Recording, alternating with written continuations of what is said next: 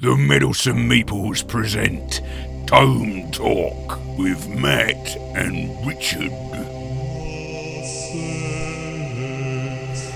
Hello and welcome to Tome Talk, and this week Matt is going to talk about Eye of the World by Robert Jordan. That's right. In fact, I decided to talk about this book partly because you chose to talk about one of your favourite books. So I thought, well... Taking it back to the classics. Take it back to the classics, yeah, rather than maybe something that I was reading now, even though I'm enjoying the book I'm reading now, which is a book by Graham McNeil. But I really wanted to talk about The Eye of the World by Robert Jordan. Now, I imagine that a lot of the people that would be drawn to our show would probably be slightly familiar with this, possibly having read it, and if not, would more than likely have heard of the book. This is a book that sold, I think, more than 80 million copies throughout the book series so far, and that is a huge number for books.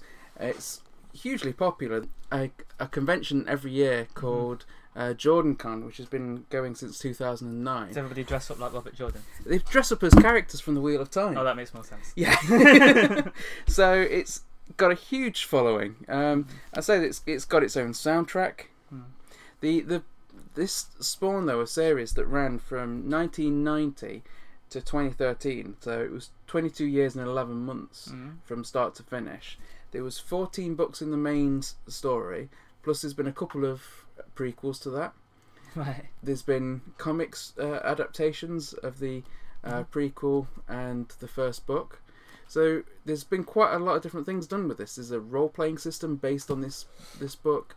There's been video games based on the story, and it's set in that universe. There's also, over the last sort of 16 years, several times there's been the licenses sold to various production companies with the aim of either a movie or a TV series. In fact, last year, Harriet, the wife of the late author, she actually announced that a TV series has gone into production now, based on this. There was even a 30-minute episode aired on American TV a year or two ago, but it was only like a 30-minute adaptation of like the first bit of this, the actual prologue, and it seemed like at the time like it was just the company that had bought the rights needed to get something on screen so they could keep the rights rather than having them revert back, so they basically put something on at middle of the night when no one was watching. But he actually starred Billy Zane as one of the main characters, so it was a little bit unusual. But yeah, so it's got a huge following. So just without going into too much detail, because the scope of this story is immense. I mean, compared to other sci-fi I've read, I would say this other fantasy I've read, I would say for me this even outdoes Tolkien. Well, Tolkien is kind of the first in a way of like the epic kind of fantasy. So, like working from that, people are bound to kind of flesh it out, aren't they? Like the genre. Absolutely. And I mean, I love Tolkien and I love The Lord of the Rings, but what he's done here is created a world that's so enormous in scope, but it starts off quite small and centralised in this book. See, the plot for Eye of the World focuses on a group of young people from Emond's Field in the Two Rivers. And what happens is, one of the characters, Moraine, who's an Aes Sedai, her and her warder, which is basically her guard, but they share like a little bit of a telepathic link, a special bond sort of thing. They come to the village trying to find a young man that they believe is going to be the Dragon Reborn. Meanwhile, agents of the Dark One are coming to also try and find this young man. But they can't narrow it down to exactly who this one person is, so they have three candidates, three of the young men from the village.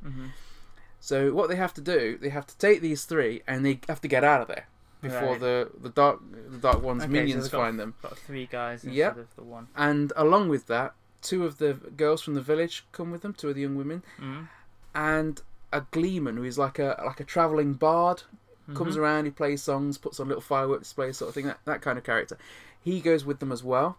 And then the book of this book focuses on their escape from Emond's Field and then their subsequent journey from there to the Aes Sedai city, which is Tar Valon.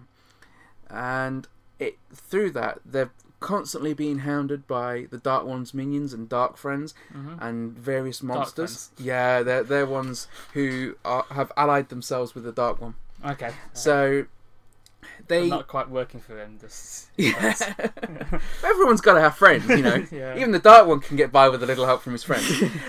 But they're constantly being hounded, and there's some really interesting sections in there where they've got real desperate attempts to escape being captured, and real acts of heroism. And then the story from there, as the series unfolds, goes from being about this small group to this enormous scale with huge numbers of characters. But what it's done is, in each book, this world's expanded a little bit, and new characters to represent the new factions are added, and that continues with each passing book. So by the time you get to like book 8 or book 9, if you've left it a year or two before you've read this, you're going to end up needing to go and check the glossary to double check who some of these more minor characters are. Well, a lot of series do that, don't they? Because you're like, it seems like they've invented a new place, and they've got obviously got to have new characters coming from that. But obviously, a lot of the time it's been planned beforehand. It's just like, this is going to be about this country, and then we're going to introduce this other one next time. So I imagine over the course of 14 books that would get very, very out of hand. It's incredible. Not all of these books were written directly by Robert Jordan, because sadly he did pass away in 2007. Right. So September marks this year marks the 10-year anniversary of his death. But he did leave because he knew he was gonna he'd got a terminal illness. He left quite a number of notes, including some sections he'd wrote himself for the various books. Right.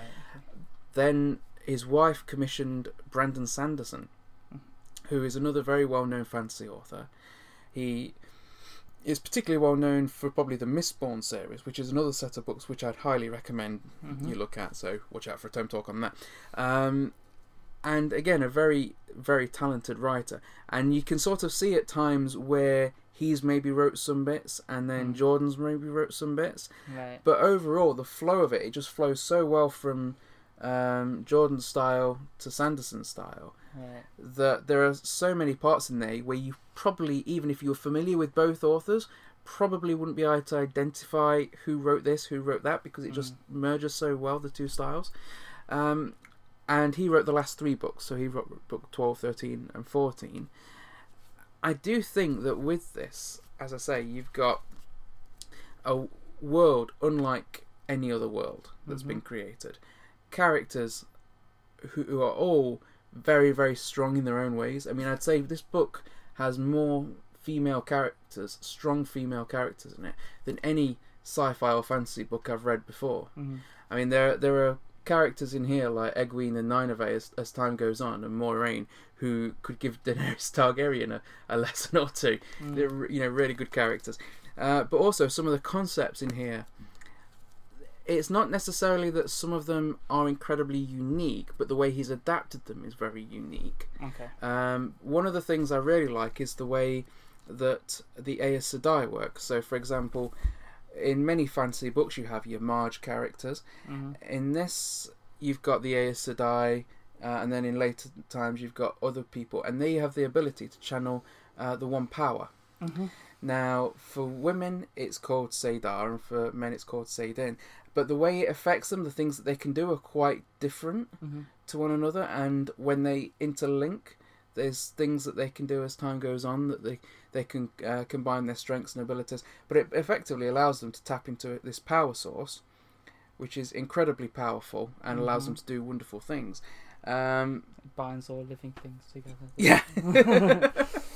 And as I say, this is just a book which, for me, is almost like the benchmark for fantasy, particularly for high fantasy. And I've just not seen anything else or read anything else so far that comes into the scope of it. I mean, I love it that much I named my firstborn kid after one of the main characters in this book, Perrin. And me, Perrin, and my second kid all have names of the 3 young men that were taken away from that village. Right. So, that just goes to show how much I personally love this book, how much it means to me. This is a very dog-eared book, and it's not even my first copy. This to get a new one every now and then. Yeah, because I've read it so many times. There is, as I say though, it is huge. I mean, the actual audiobooks for this, if you listen to the entire series of audiobooks, it would take you 19 days, 5 hours and 25 minutes. That is a lot of material. That is a lot, yeah. Over the 14 books. Is it all by the same guy, the audiobooks, or do they get... I think so. Yeah. I can't remember. I've listened to some of them, but I've not listened to all the audiobooks because I just tend to go back to because I've got all the books themselves, so I tend to go back and I like the physical having the book there in front of me. I was just thinking about when we've already treated all of Game of Thrones and that. I thought that you must be like tired of talking about it. Well, they do let them have breaks. Yeah, it's just like they don't lock them in a room with the books and say you're not coming out till you're finished. It's just probably... Well, I assume that. I mean, if that's what they are doing, there is a serious labour issue here. Yeah. Yeah, you expect the voice to go all raspy by the end of it. Yeah. Like, I'm so sick of reading this book. Yeah. Well, this is it. This is just a book I can keep going back to and reading and rereading, and I never get tired of it. And there's only... there's a lot of books I love, but there's quite a few that I think, well, I really love that book, but I know all the twists and turns, I know what's going to happen, I know what the character's going to say, I'm not really that bothered about going back and rereading. But with these books, I can just reread and reread. And because there is so much detail in there, you tend to find that you're remembering more things with every passing read as well. So it just becomes more of an experience as time goes by. So, this is a book I would highly recommend if you like fantasy at all. It is just absolutely epic. Hopefully it'll be being made into a TV series, and hopefully it'll be the next Game of Thrones and not the next Legend of the Seeker. Yeah, because nobody knows what it is. Well, some of us do, and we know it sucked. Farewell, Quester. To find out about other productions by the Meddlesome Meeples, then check out our channel or rendezvous with us at meddlesomemeeples.com. Until next time, Quester, farewell, and keep thine axe sharp.